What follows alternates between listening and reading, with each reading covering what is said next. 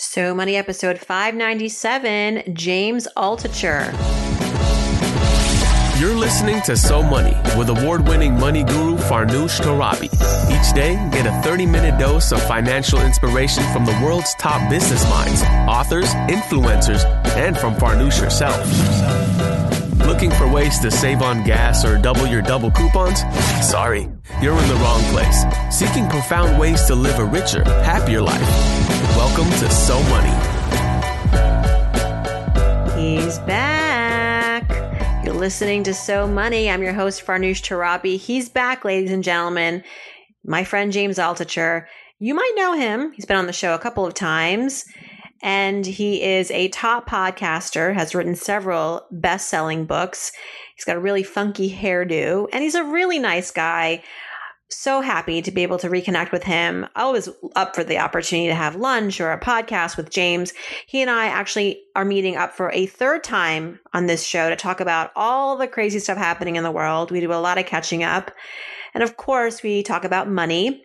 We also talk about minimalism, as James is now taking on a very minimalist lifestyle, only living in Airbnbs. We talk about Bernie Madoff. Yeah, blast from the past. How did Bernie Madoff actually get away with his crime for so many years? Finally get the chance to ask James this question, as he is the Wall Street whiz. And also, James kindly takes time to answer some of your personal, specific money questions. Without further ado, here is the one and only James Altucher. James, welcome back. Farnoosh, I am so excited to be back on So Money. Third time's a charm. This is my third time on the show? Third time. You know who told me third time's a charm? You know who told me that? So I was getting a divorce and Kevin O'Leary, you know, the guy from Shark Tank. I know him well. He had just come on my podcast and he said, anybody getting a divorce is a failure. You just totally screwed up. And I felt really bad about myself. Really? That's such a crummy thing. And it wasn't my, I don't want to say fault or anything, like divorces are complicated, but I just felt like this failure. Why would he say something like that? Because for him, very important. Mr. Charming. Well, no, he was a very good guy. Like I really liked him, but his point was, you know, marriage is such an important decision. You should really do due diligence like you would with any other really important decision. And if you get a divorce, it might mean you didn't really do the appropriate due diligence you should have. And now you're going to waste money. Spoken like a true businessman. Yeah. I mean, but marriage is not a business. Marriage is a very, it's an evolution. Right. It's true. And so that's a philosophy that worked for him. And he wrote a book about relationships. You know, you think of him as a business guy, but he wrote a book about relationships, but it is kind of filtered by his business outlook or philosophy.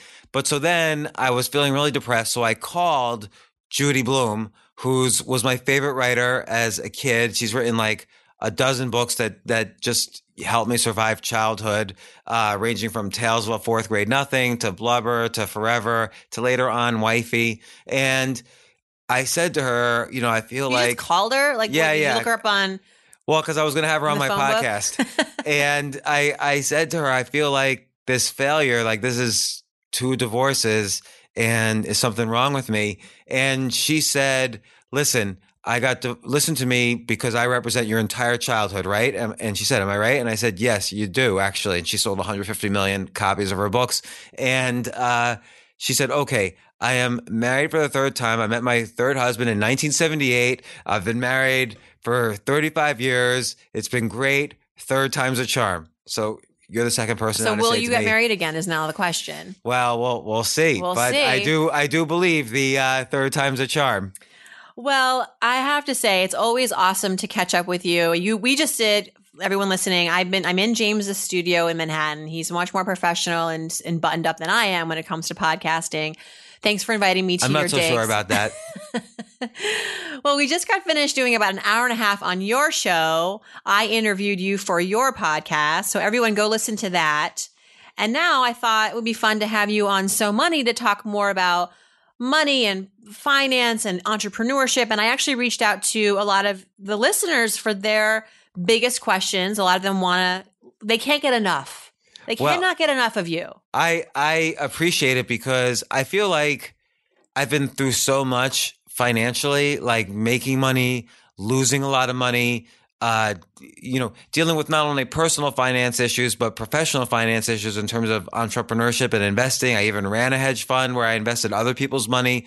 So I feel like I've got the full range. And plus, you and I together, we wrote about and spoke about finance for like almost a decade at TheStreet.com and CNBC and other outlets. So, I haven't done as much finance lately, although I'm still heavily involved in, managing money and so on.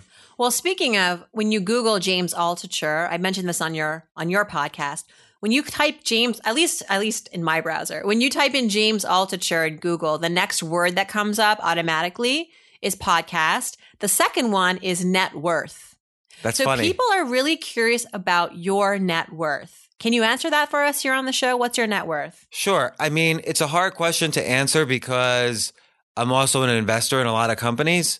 So it really depends day by day how these companies are doing and also what I kind of expect from these companies. So I don't know. 7 figures, 8 figures? Yeah, 8 figures. And, which is 10 million plus, but it could be much lower. I mean, it just depends on how some of these private companies work out. And I don't like to keep too much cash around. If I have cash, I invest it and invest in companies. Where do you keep your money? Do you have multiple bank accounts? Yeah, I have multiple bank accounts, and then also I'm invested in various like hedge funds or venture funds, and then I invest my money I invest in a lot of private companies. So I'd rather invest in a private company where I know the CEO, we talked about this before, but where I know the CEO is smarter than me. I know the co-investors have done their due diligence and they're smarter than me. So I'd rather do that than, like, for instance, buy a house where I'm a professional idiot, for instance. Any place where I'm a professional idiot, I don't invest my money. And then I also run my own business. So, and that's doing very well. That's worth quite a bit. Do you ever take into consideration the political climate when you're putting your money somewhere? I mean, a lot of people right now are holding on to cash. Actually, the personal state, no one's reporting this. And I feel like this is a big headline. But I discovered, just because I read a lot of the data, that household savings rate on average has been going up since, wait for it, November. Okay. Since November, the personal, because we don't like to save in this country. So this isn't like, it doesn't sound like a lot, but we're at 6% right now. We were at around 4.5%, 5% in the fall, and it's only going up. And I think that people are talking about, quote unquote, Trumpageddon. They realize that we're in maybe a bubble in the stock market, that it's getting very frothy, that we're headed for a correction, at the very least, a recession at worst. So knowing that, anticipating that, people are not willing to risk their money right now. What do you say to that? And how are you going about your own financial planning right now? Well, I think nobody can time, and we all know this, nobody can time the market. Nobody could say, oh, because Trump was elected, now things will go down. Just like, no president has ever determined the fate of the stock market. Like, Amazon, Apple, Google keep growing. Silicon Valley keeps making inventions. They have nothing to do with who's president and who's not president. They grow under W. They grow under Bill Clinton. They grow under Barack Obama. They're going to grow under Trump. So most companies don't really care who's president or who's not president. And I think if you try to time the stock market, you end up losing. Because I remember I actually just this morning, just for the fun of it, I don't know why I did this. It's almost like I was being masochistic this morning, but I went on Zero Hedge, which is that very negative finance website. I don't even want to call it a finance site. It's like this, idiot. It's like Us Weekly for finance nerds. It's like, I don't even know what it's like. I can't even compare it to anything. But what's it called again? Zero Hedge. Zero Hedge. You must know it. I've never heard of it. Oh, so it's been around for a while. It's popular. But I Googled my name. I mean, I didn't Google I searched my name on it. And I saw there was a lot of people who were trashing me in 2010 and 2011 because I said within the next 5 years, there's going to be Dow 20,000. And they were like, that guy, James Altucher, is a douchebag. That guy's an idiot. He's a ugly, stupid, fill in the blank jerk. Yeah. Like, and they were all trashing 100%. Not a single person said, well, he might be right. And now we're at Dow 20,000. Is there one apology? Is there one person said, well, I guess he's right? No, zero. So, you can't, all these people who think they're so smart and like, oh, we're going to save our money now because Donald Trump's going to bring us to nuclear war. If there's a nuclear war, what good was saving your money? So I don't know. I think, I'm not saying put all your money in the stock market. I'm just saying always have your money working for you. But more importantly, always have ideas working for you. Always don't think scarcity. Don't think, oh my God, I better save now because there's going to be less opportunities for money. You know, let's not forget the federal government printed up trillions of dollars over the past 10 years. That money is still kind of in banks or in the banking system. It's still ready to kind of float out there. And if you have good ideas and you're creative, whether as an investor or as an owner of something, you'll get a hold of some of those extra dollars that are out there. And it has nothing to do with whether the market goes up or down.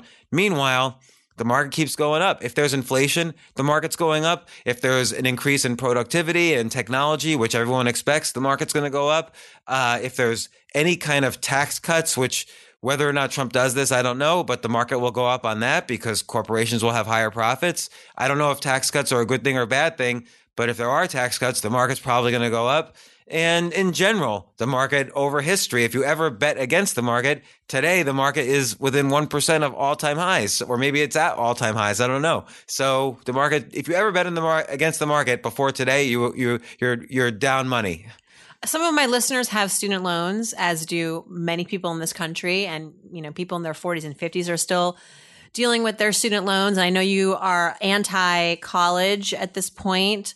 But you brought up bailouts, do you think that the government should bail out borrowers of student loans, those who can never pay them back? I mean, they're quick to bail out AIG and some of the big banks.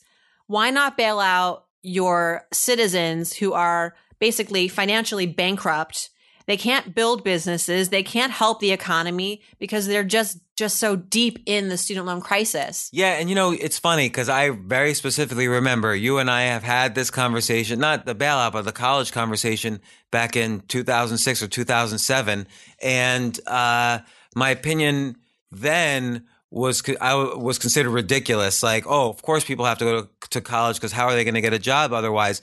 But just yesterday, Ernst & Young, the top accounting firm in the country, said they're not even going to ask you anymore if you have a college degree. And Google no longer asks if you have a college degree.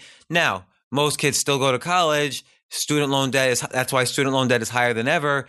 Tuitions have gone up because the government backs student loans and you're not allowed to default on student loans, even in a bankruptcy. College presidents have intelligently decided, let's scam kids and the government are the two most obvious choices to scam. And let's raise tuitions faster than inflation. And they've been doing this every year since 1977 without fail. I mean, tiny liberal arts colleges are $70,000 a year. You have to make like $1 million to send your one kid to college. And you graduate having no hard skills. And not to say that there's no value in studying literature and art history. And there's other advantages to, I think, going away to college. You can make the argument that you're meeting people, you're experiencing life in a new way, in a new light, you get enlightened. But at the end of the day, what's the return on that investment? If you can't make money and if you're so set back because you have $100,000 or $200,000 in student loans, right? Where does that leave you? It used to be, look at many of the greatest entrepreneurs in history.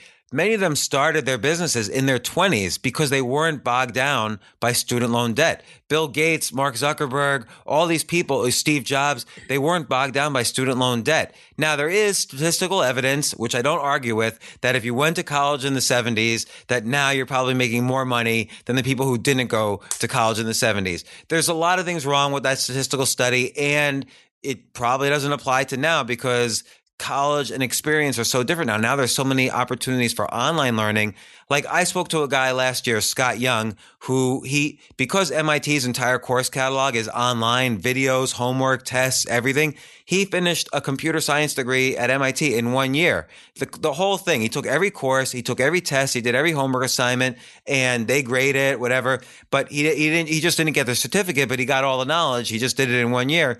But still, some people need that certificate. But really, for computer programming, they just want to make sure you have the skills. They don't want to make sure you have a degree. A degree means nothing. We're in an idea-based economy and a skill-based economy, not a certificate-based economy. We used to be in a certificate-based economy. It's just not true anymore. So I do think most students feel like for social reasons and for fear reasons, they should go to college. All their friends are going to college. They don't want to be left out.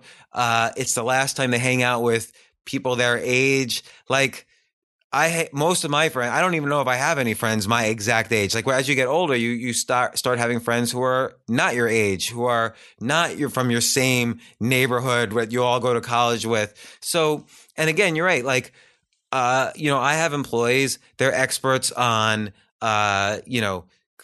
writing, finance, sales, the latest internet marketing, all of these things that are not taught in college at all, because a lot of the skills were actually created yesterday and they have to keep up with them on a daily basis. What they're good at is learning and having the personal network of what was created yesterday. And you build that on the job with whatever career you're going to be in. You still have to get an education, right? You can't just assume that I'm not going to go to college, I'm just going to start working. I mean, you could do that, but you have to learn something. What? I mean, if you want to learn to code, you got to go to coding school. No, don't you? No, because I'll give you. You mind if I give an example? Yeah, please. I studied computer science in college at Carnegie Mellon. Well, Cornell undergrad, Cornell, and so people are going to say, "Oh, now he doesn't want kids to go to college, so because he gets to be better than them." You will not be giving a commencement speech at Cornell anytime soon. Oh, I one time spoke at a Cornell event, and I said my computer science degree was a waste, and there was a computer science professor also in the panel, and she made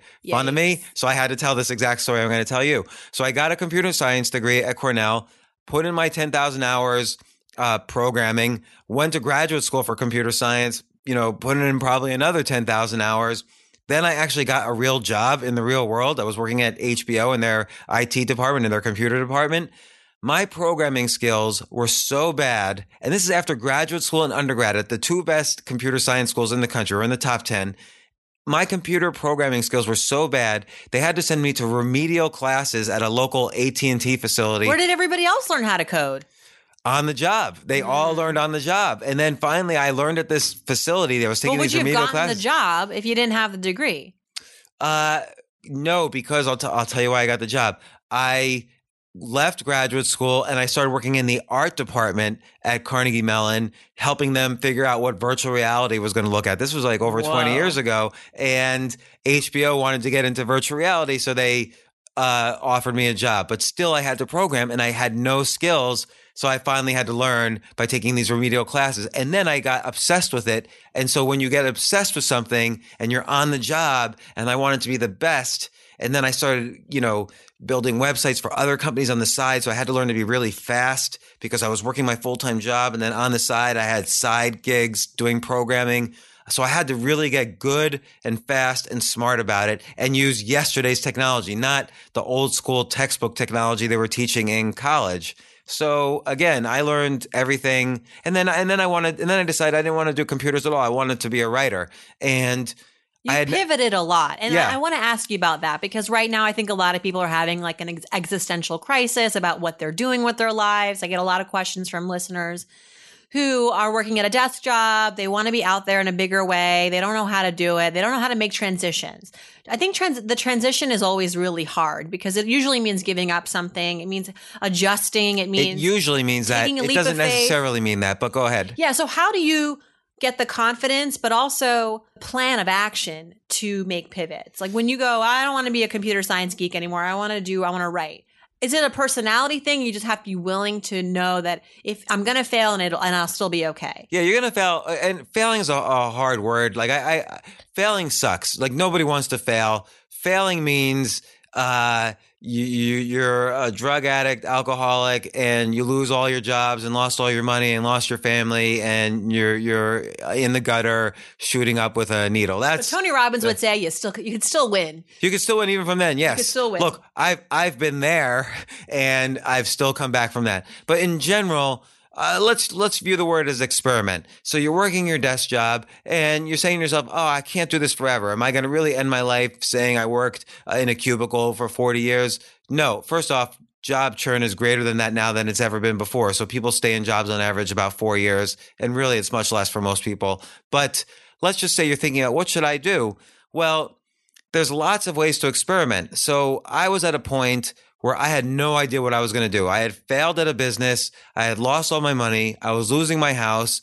but I had to do something. I had 2 little babies and I had no job. Nobody was returning my calls because I had lost, they'd all invested in my business and my business failed.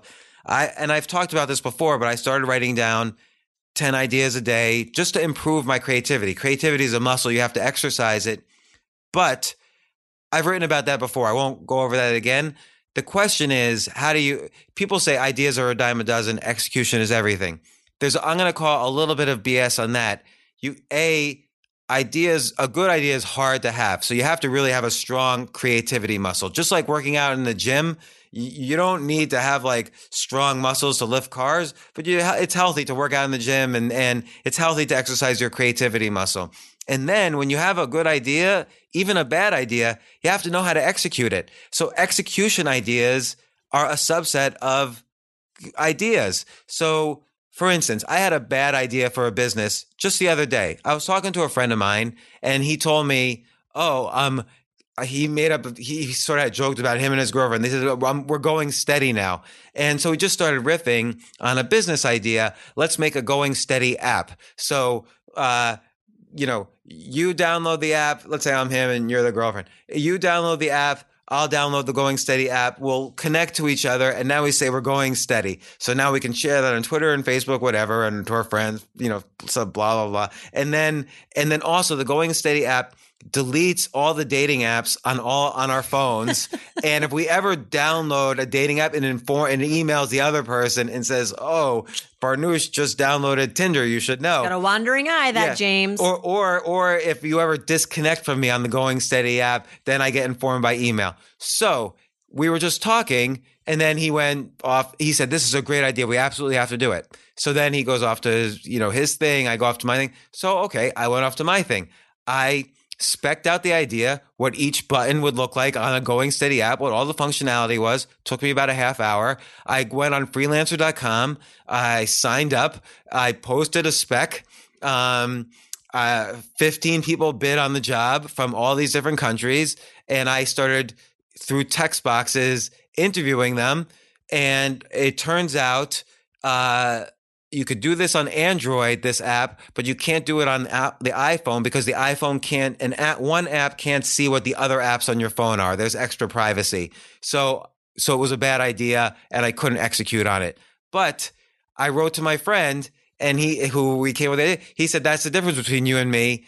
I'm a lazy sack of shit. And you actually tried to turn this into a business." Took me 45 minutes to vet whether this was a good idea. If I had said yes, I would have spent $600 and just outsourced.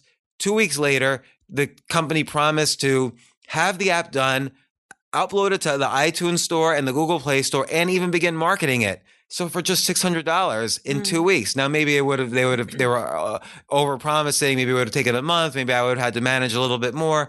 But it's relatively easy to get started. You just have to say, okay, let's just take the next step. And it is it has to be in your DNA, because I think that there are people who have a lot of ideas. They have a lot of aspirations. They think their ticket has to be money. Once I make the money, once I get a raise, once I win the lottery, all my dreams will come true. But look, there's something where I could have started a whole thing for $600. Maybe it would have worked. Maybe it wouldn't have. But for $600, I'll experiment like that. I'll do one experiment like that per month. So how would you characterize that person who is waiting for the windfall to be able to motivate them to do something? I would say they're just wrong. They're just wrong. Yeah, I would say exercise, you're doing muscle. I'll give you another example. I was having lunch with a friend of mine. He was in the business of putting ads on YouTube channels. So he worked for a company that did put ads on YouTube channels. And he said, "Boy, I'd really like to create my own YouTube show. I have this idea of creating YouTube videos of gamers."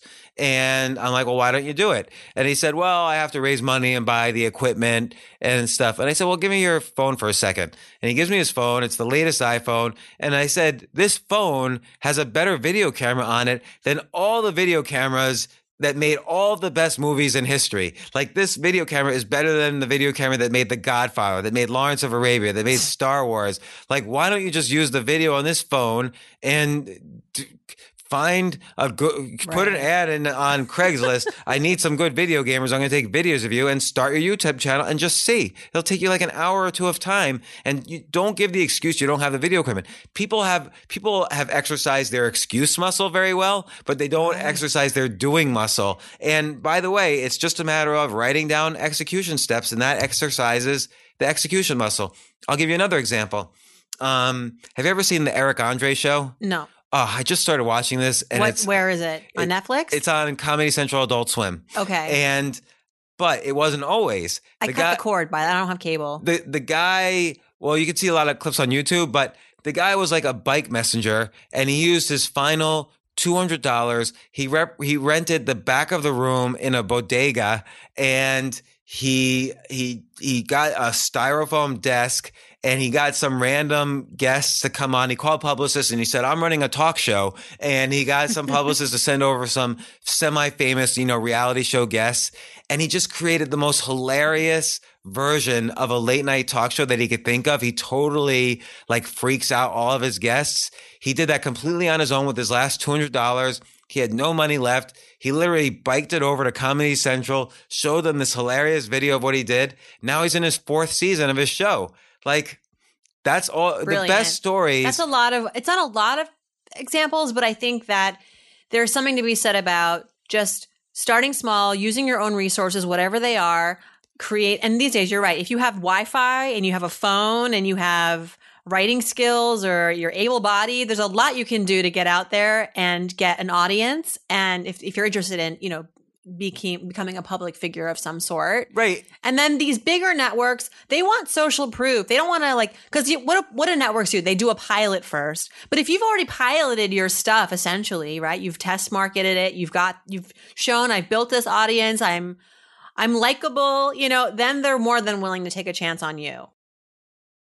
Yeah, and look, I just gave anecdotes, and someone can say, "Oh, he just gave anecdotes." That doesn't always work. Justin Bieber started that way. But yeah, Justin Bieber was just doing YouTube videos, and then Scooter Braun saw them, and Scooter Braun was like, "Hey, move into my house." Adam Braun, who I don't know if... I just had him on my podcast. Yeah, so Adam and Scooter were in bunk beds together growing up, and then Adam and Justin Bieber, and then Justin Bieber becomes this huge hit. So I had this big epiphany when I was interviewing Adam Braun. So he grew up in Greenwich, Connecticut, the richest town in the country, and maybe the world. And I had this epiphany. So I thought, okay, what's the best way to raise ambitious kids? Ambitious kids, right? I think you move to the richest part of the world, but you give them nothing.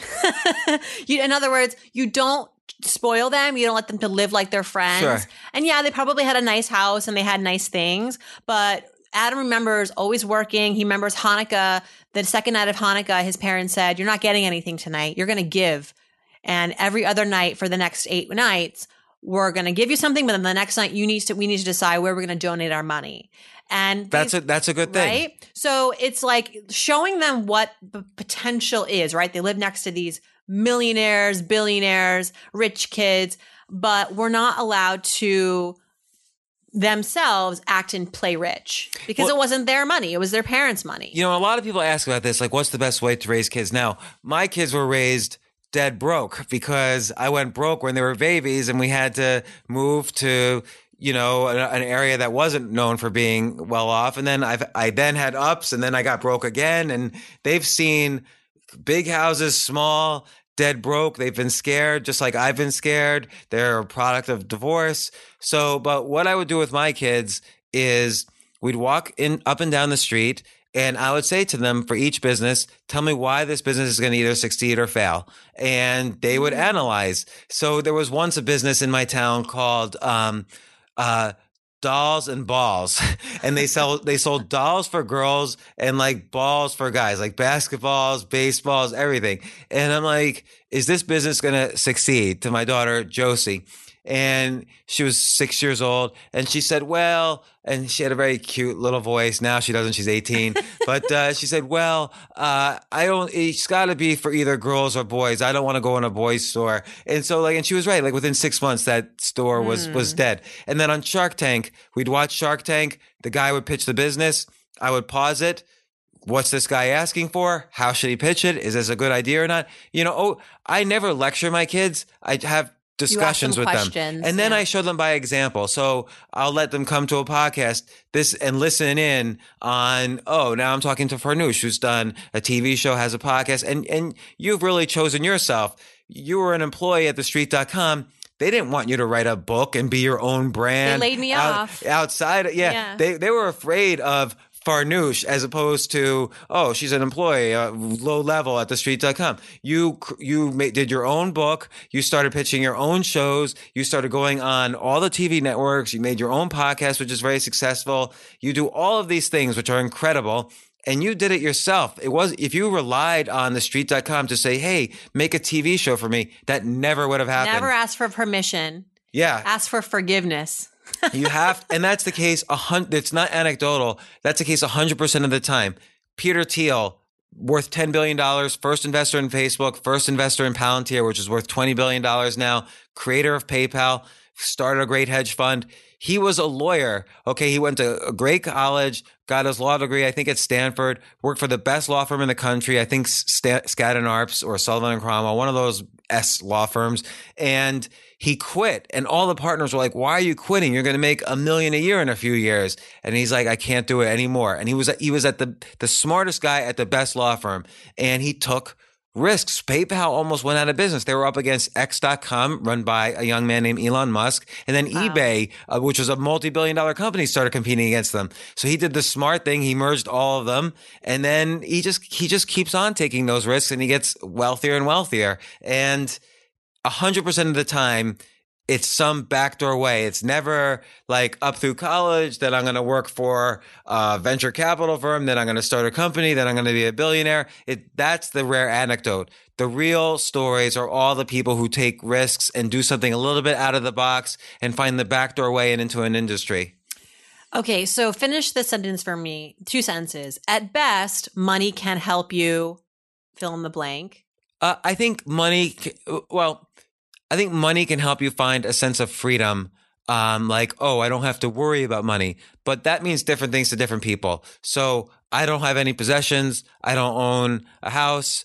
I don't own a car. I don't own anything. I don't go out and buy anything. So, but I like having to know that I can survive. Now I'm a little paranoid because I've gotten broke so many times. I get really paranoid and I get a scarcity complex about money. So which we've talked about on the very first time you were on the show. Yeah, and I'm always afraid I'm going to go broke because your father my father went broke. He lost everything.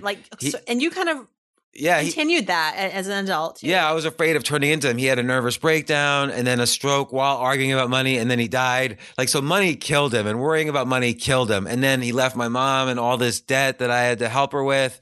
And just money destroyed my family, and it destroyed me for so long, hopefully not destroyed my kids. But So freedom for me might mean, can I survive 30 years from now? Well, I might be dead in 30 years, so I'm a bit irrational. But I think if you have the freedom to make choices that you want to make, then that's good. Some people only need money for 6 months, and they know, in 6 months, if I don't have it, I'll get another freelance job and I'll get the money. Or I don't have that much responsibility, so I'll get another job for a while, and then I'll take off to Thailand and travel around the world. I know people who make a little money, and then they move to Colombia.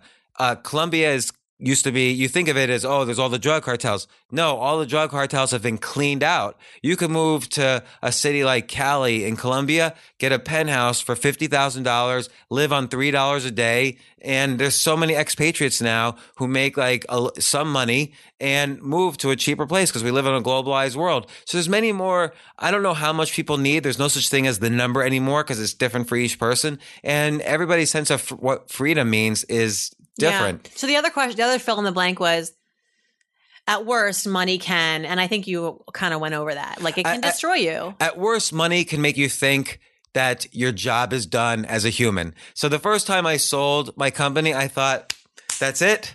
I've learned everything I ever need to learn because now I've made money. I don't need to get any healthier. I don't need to have better friends because now people are going to like me because of money. I don't have to work for it. I don't need to be creative anymore because I was creative and it made me money.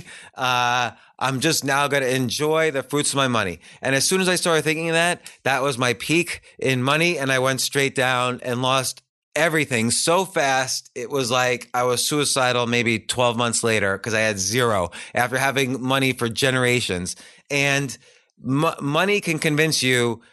You know, a lot of people equate net worth with self-worth. And a lot of people are convinced that if their net worth is high, their self-worth must be high too. So they don't have to work on self-worth anymore. But being human and reinventing is a nonstop job until you die, or else you lose your health, you lose your creativity, you lose your sense of, who you are as an evolving human being, and you lose your friendships, you lose your sense of, how you should behave in the world around you. So money should just be a side effect of providing a service you love providing that helps other people. Money is just a side effect, nothing else. And it's a way to pay the bills, depending on what your bills are. Make your bills as low as possible. I mean, culturally, we talk about money as a metric for success. So when I have people on this podcast, in their bio, it'll say, I'm a 7-figure entrepreneur. I started a $10 million company. We use figures to validate our work and our purpose. And should we stop doing that? No, I mean, I'll give you a specific example and then more generally answer. So I was writing a lot about entrepreneurship in my books and for TechCrunch and other places, because I had started a bunch of companies and some had worked and most had failed. And here's what I learned. And so 2.5 years ago, or less than 2.5 years ago, I hadn't started a company in a while. I wanted to see, okay, I'm going to start a company and see what happens. Does my advice still work? So I started it in early 2015. 2015, we had 15 million in revenues and 1.6 million in profits. 2016, we had similar revenues, but the profits went up, 2 million in profits. This year we'll do even better. And I applied all of my theories about entrepreneurship. So I wanted to know if I was right now, if I could do it again. And I was able to, and it was relatively, I don't want to say easy because there's problems every day. Every single day there's problems in entrepreneurship. But in the general case, and I wanted to answer the general case, but I answered specifically, but, you said basically, do you judge your success by money? Or should we, I think we do it so often. Is that a bad behavior? So you judge your success as a business.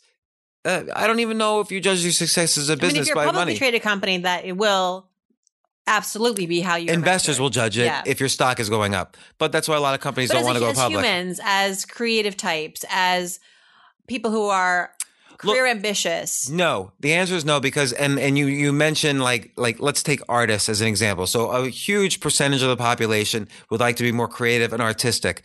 And let's say you're a writer. A big award for writers is the National Book Award. So the National Book Award winners this year, the National Book Award winner, before he won the award, I forget who it was, sold 2,500 copies of his book. That's it? That's it. I've sold more books than that. Right. So you can't judge. But clearly some panel of judges that were judging literary success, which is where this person. I'm really happy to hear that. Yeah. And there's a lot of metrics for success. He wanted literary success.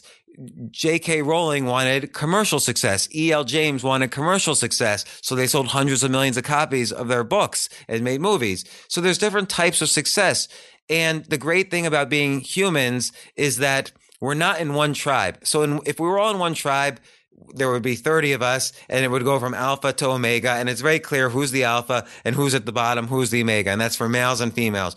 But I could be today I'm in the podcasting tribe. So I want to do the best podcast possible. So our two podcasts go up in our podcasting tribe. But then later I'll be in the writing tribe and I'll want readers for my writing. So we're great as humans because what made our species so special is that we can go from tribe to tribe and adapt very quickly and then change we always need metrics to judge ourselves because the whole alpha omega thing is built into our DNA, but we can quickly go to many tribes all the time and diversify the tribes that we're trying to get better in and the tribe that we're the best in. And there's all these neurochemicals to encourage us in each situation we're in. As you get better, you have a serotonin boost. As you're the best, you get a dopamine boost. As you're accepted by the tribe, you get an oxytocin boost. So And if I get cortisol and let's say the podcast is horrible, okay, it's quite the cocktail of hormones. Yes. But if you're in a try where it's not going so well, oh, I lost money trading today.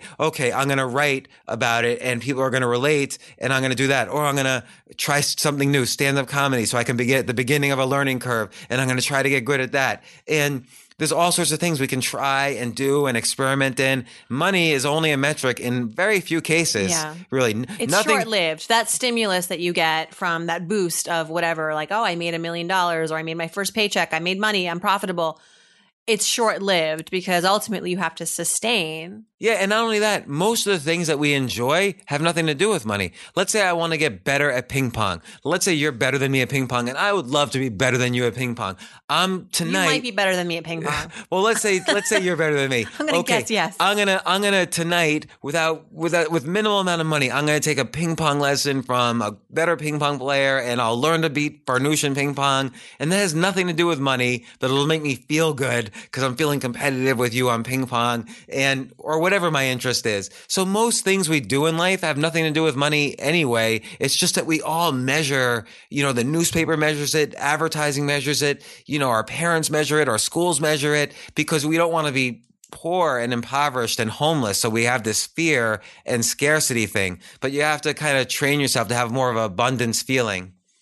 So you invest in yourself, you invest in businesses, you invest in the stock market. Is that it? Do you not? What do you think people should not be investing in? I don't know. Like art, real estate. People, write in. They're like, I want to go international and buy a house and make it into a rental. Should I do it? I'm like, you're asking me. You're not doing the right due diligence. Well, I think you should always invest in things you enjoy. So I don't enjoy real estate, and clearly real estate is good for some people, not good for others. So I know a guy who invests successfully in foreign real estate. I asked him, what's your technique? He told me his technique and it was amazing. And I went to another guy and I said, look, here's this guy's technique. You should do this. And they're like, oh, I don't want to travel to these other countries. So for some people it didn't work. But like art is a very scary thing to invest in. You have to really know what you're doing. And I would say very rarely 1/10 of 1/10 of 1/10 of 1% know what they're doing. Most people will lose money on art.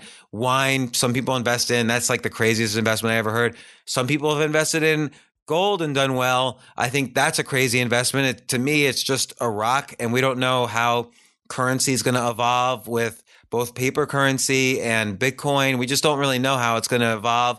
So I think if you invest in things that you love and enjoy and are an expert in, or if you invest with people who are smarter than you, which I think is even better, then you could kind of piggyback then, and then just do the things you enjoy. Most people don't enjoy investing in things. I don't enjoy investing. So I'll just say, okay, you're smarter than me at private companies. So you tell me where to put the money and I'll do it. And I just trust other people who are smarter than me to help me. So Warren Buffett's smarter than me. I'll look at Warren Buffett's portfolio. Oh, okay. I like those stocks. Warren Buffett's in them. It's good enough for me. Or Peter Thiel's in these private companies. I get to invest. Good enough for me. It's also your stomach for risk.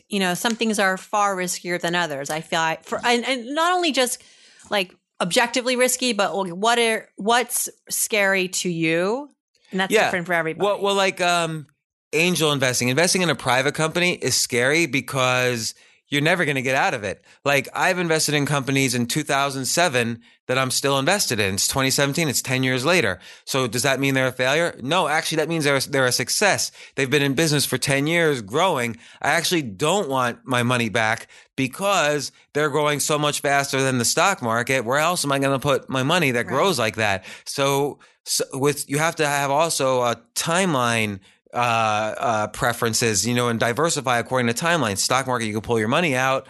Real estate, you can't. Real estate strikes me as crazy, but that's just me. You put all of your money and then you borrow 5 times that amount and then you put it in something that's totally illiquid. You can't just get your money out of it. And then when you do need your money out, which has happened to me twice, when I desperately needed it, that was when the real estate market was crashing. So I couldn't get my money out. And I was leveraged, and the IRS was after me, and the property taxes, and I needed the cash that I had put into this business and into the house, and maintenance costs were not what I expected, and I couldn't rent it because everything was crazy. So to me, real estate's crazy. I don't do it, but some people do. I want to share an anecdote we were talking about on your podcast. I was surprised to hear this, that you met Bernie Madoff. Yeah. And now he's in the headlines again, mostly because there have been some movies on. Yeah, Robert De Niro just played him on Wizard in of Wall Street. The big question people still can't answer, a lot of people, and I don't think I can really answer it, is how did he get away with it? Okay, so I've encountered a lot of Ponzi schemes. Madoff's obviously the biggest. He didn't get away with it ultimately, but right. But he got away with it. He ran the NASDAQ. He had such prominent seats on Wall Street. He created the NASDAQ. Yeah. Like he created the idea of electronic exchanges. The New York Stock Exchange was like people in a pit yelling and screaming at each other.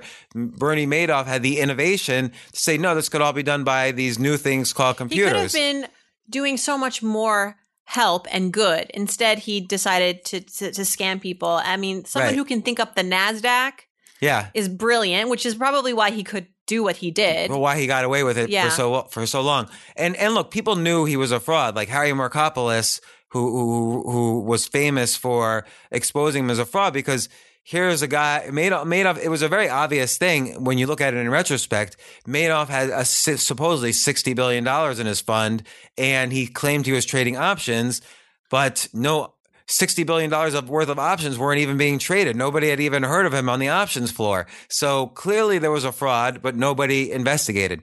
So that was a huge one. Because he was so prominent. People thought they were going to maybe work for him after they worked for the SEC. So there was that. He always had that bait out. There's a lot of reasons why frauds get away with it. He had a certain charisma. I used to invest in a lot of hedge funds. I ran a fund of hedge funds, which is a hedge fund that invests in other hedge funds. So I had the opportunity to do due diligence on hundreds or even 1,000 very smart people running hedge funds. And I saw tons of people I suspected were mini Madoffs, mini Ponzi schemes, and not even many, like $600 million worth, $1 billion worth. Madoff was a $60 billion. Yeah. So he was huge. So he was caught. I've seen people now, some of the people I thought were mini Madoffs were caught.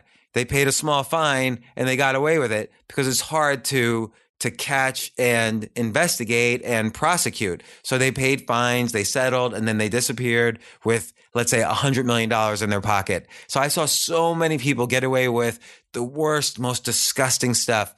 But Madoff got caught because he ran. It was the recession. He was running out of money. I saw the movie.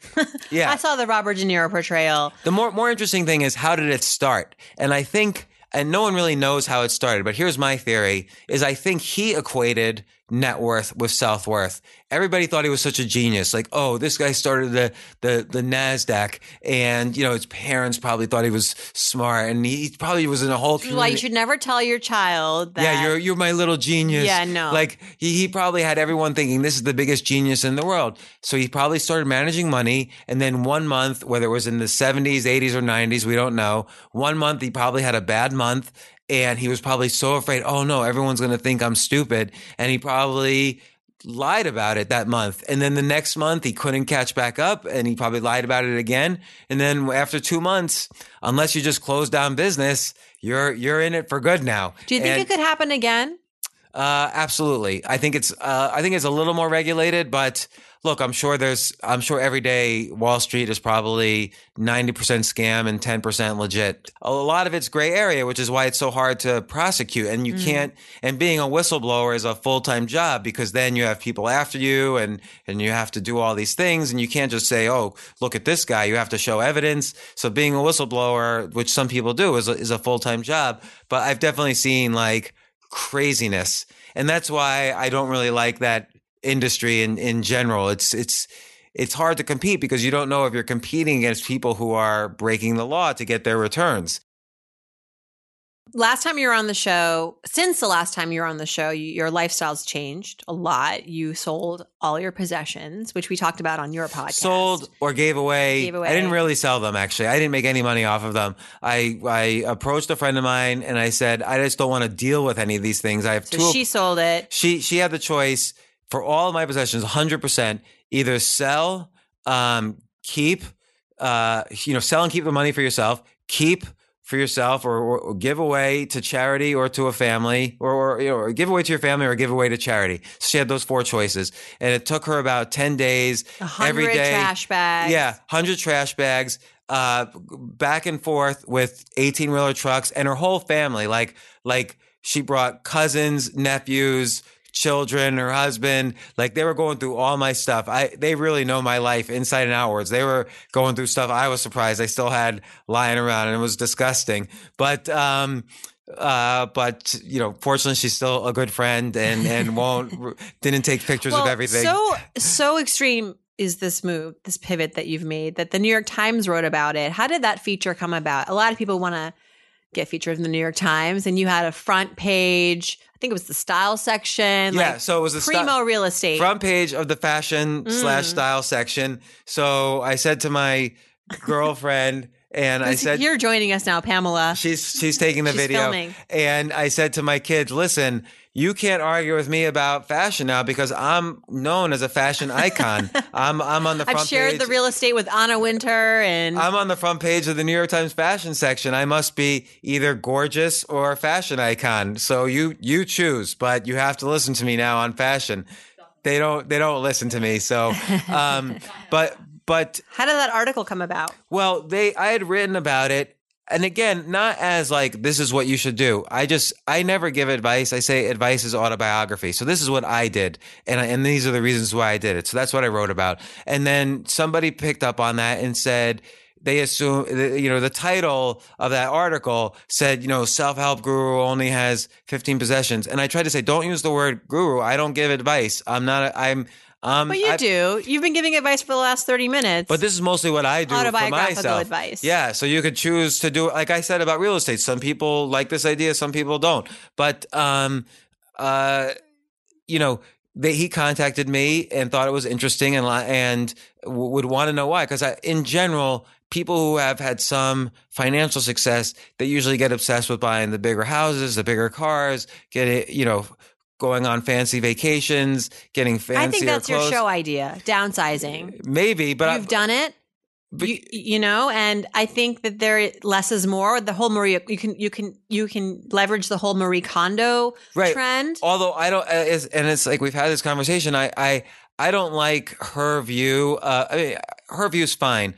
But I don't subscribe to her view. There's a lot of interest in that. Is my point. Yes, it's a international best-selling book. People are fascinated with how 2 million people in Japan bought that book. I don't know how many millions in America. Well, Oprah liked it. So. Yeah, but her whole thing is like, put all your objects on the floor, and if you love an object, keep it, and else throw it out.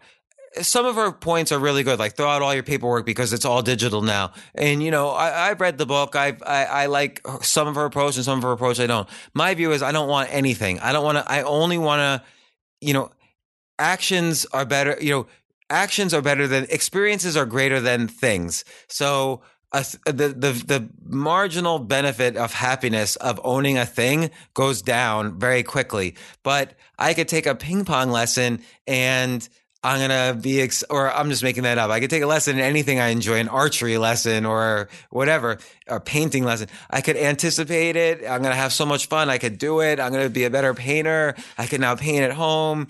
And then afterwards I can look back. I had this great experience, or I went to see Louis C.K. perform stand up live. I had this great experience. So experiences for me are greater than things. And, I like to, enjoy my life and not worry about how am I going to move all these things? What am I going to buy? What am I going to get rid of? I don't like to deal with that. And, so this guy heard about this and decided to write about it. And it was a nice article. And did it, what was the best outcome from that article? I mean, cause sometimes people say like being featured on such a huge platform, making the New York Times bestseller list, better yet, getting a feature in the New York Times. How did that, like for some people, it turns into a TV show. Yeah, so I'm thinking about ideas. Happen? I mean, we'll see. I'm thinking about ideas like that. I've been pitching different ideas, and I think it helped. So I have several recent books that I've written that I really believe in. I won't promote them, but they all hit #1 on Amazon in both fiction and nonfiction, which was like incredible to me that I'd never happened before. Yeah, well, meaning in the entire Amazon store, they beat out all the fiction and they beat out all the nonfiction. They were like number one in the store. Wow. And which had never happened to me before. And so that was a nice thing. And that still is kind of happening. More than Harry Potter and the Bible. Yeah, That's everything. incredible. I was number one for like a day. And which is, the Bible is the number one selling book of all time. Of all time, but not today. But not when you were number one on Amazon. Yeah, not when I was number one. People aren't buying their Bibles on Amazon, though. I think they're buying them in Christian stores. That's probably true because the Bible is a hard thing to read on your Kindle. The Christian book market is Zondervan, huge. owned by News Corporation.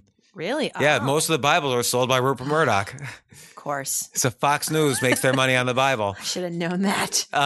But yeah, there was also, I think, a lot of people started listening to my podcast because they saw I'm interested in exploring different ways to live life where you can be not always happy, but always experience well-being. So well-being is not about money, but it's about your relationships and how good they are. It's about feeling a sense of significance. It's about improving at something you love. And it's about having a sense of freedom. And so all of these things helped me have those feelings. Well-being has nothing to do with money, but maybe people could say, well, money could buy some freedom. Only a little bit. Most people who are billionaires die with a lot of money in the bank. So money only bought them money. They didn't actually use that money to buy freedom. They just used that money to buy money. So they put it in the bank. What are you going to do with your money? Are you going to give it to your kids? Are you going to all of it will just...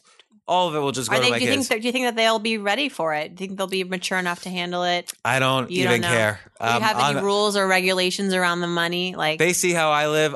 You can never tell anyone what to do. Nobody. Imagine this. Let's say your best friend tells you, "My husband's cheating on me and beating me. What should I do?" You would say the obvious, which is leave him now. And he's no good for you. Leave him. How many people actually listen to that advice? 6 months later, you run into your friend like, my husband and I, we made up. We're back together again. Like people don't listen to advice. So what I do with my kids is I let them see by example, both the good and the bad and the ugly with me. And I have one rule, which is if they want a connection, sometimes I have the connection, sometimes I don't. But I'll introduce them to somebody once. And then after that, if they ask me, can you introduce me again? No, I already made the intro. You can now write to them and say, I met you through James. Here's my ideas. Be creative. Come up with 10 ideas for them like I do and work for it. Earn your respect from these people I introduce you to and don't embarrass me. But in general, I try to live by example. For money, I don't care at all because maybe I won't even die with any money, but if I do, they could just have it. I don't care. I'll be dead. They could start taking drugs and ruin their lives. No. I mean, hopefully they won't. I don't think they will. Pamela and I are shaking our heads. I don't think they will, but I'll be dead. It won't matter to me. I'm sure, and I've met your daughters, although it was a while ago, but you do a nice job of keeping us posted on some of their accomplishments, and they're doing really well. I just introduced my 18-year-old was looking for an internship and job for the summer, and I introduced her the one time to a guy who's running a virtual reality event space. You can go downtown and try all the headsets and experience all these virtual realities, and now she's got this internship and she's so excited. Awesome. It was a great thing for her. She never even knew what a virtual reality was, and she's reading Ready Player One, the science fiction book about it. Do they go to college? They're in high school right now. The older one wants to go to college. I'm hoping this virtual reality experience will dissuade her, but we'll see. But you'll be okay if she still wants to go. She's 18. That's going to hurt your brand. It will. That is not good for the James Altucher. I should argue with her. Like people are going to think I'm a hypocrite. But she's 18. She's an adult. What can I do? Am I going to? Well, look, if she's lock her in a cage with no debt? I don't think it's time wasted. Yeah, I mean, I'm against it, and she knows all the reasons why I'm against it, and she's seen my book. I don't know if she's read it. I have a book, 40 Alternatives to College, which was the number 1 book under college in Amazon for a long time. She's got all the information, and I try to expose her to as many experiences as possible. Here's what I've done. I've offered her what I call the Altucher Fellowship, which is, I said, I'm only offering it to you. You win. I'm not offering it to anyone else, which is, here's a brick of cash. And the only thing you have to do is watch a movie with me every single day. And then we talk about it. And then you can do whatever else you want for the rest of the day. and you're paying her to do this. Yeah. Can I do this? No, she's the only one. She's the only one. But your other daughter doesn't get it. She's 15. So, okay. So she'll get that Maybe offer when too she's later. ready. Yeah. Someone asked, and I want to end on this. Would you ever mentor anyone for free? A random person? Well, I write every day. That's your mentorship. And I think I've gained the most from virtual mentors, like people I've read their great books, and maybe I've had the opportunity to ask them a couple of questions. Like I go on Twitter, and for me, I go on Twitter and do Q&As with people. But I spend my creative time writing or podcasting. I feel that helps the most people, or at least it helps me. And I have people who work with me who I guess they could view me as a mentor, or sometimes I learn from them. I hire people who are better than me to do jobs, so I learn from them. So mentorship's a two-way street often. And I find often with actual mentorships, eventually the student, passes the mentor. And often in my case, where I've been the student, I don't end up being friends with the mentor. It is weird, isn't it? So I had a business once where 4 or 5 of my best employees left my business to start their own business. And my partners were very upset, but I was very encouraging. Like, this is what they're supposed to do, is go off and start their own business and create wealth. You can't be the only one to create wealth. You've got to help the people who helped you. And in my business now, all of my employees are constantly exploring side opportunities. I'm sure they even secretly all have multiple sources of income, because that's what that's what I do. So they see me do it. It can't be like I do it and my employees don't. So I have to live by example. And we thank you for it. Thanks so much. And you are so inspiring. Newsflash, everyone listening, James and I are going to do an experiment, like a kind of a weekly show together where we talk about the headlines, the news. We can, you can send us your questions, but we're going to try to keep it more current topical. Headlines with Farnoosh. Headlines with Farnoosh and James. Yes. Live with Farnoosh and James. We got to think of a title. And then the hope is that we will get picked up and syndicated on, daytime television. Yeah. We'll replace the Today Show. You know what? Watch out, Kelly, and who's her host now? Ryan Seacrest. Yeah, why did that happen? I don't like that. He's worth hundreds of millions of dollars. Why would he do a daytime show with Kelly Ripa? I think that it was, who knows what happened behind the scenes, but I feel as though it's not that fun. I watch a clip. It's not fun.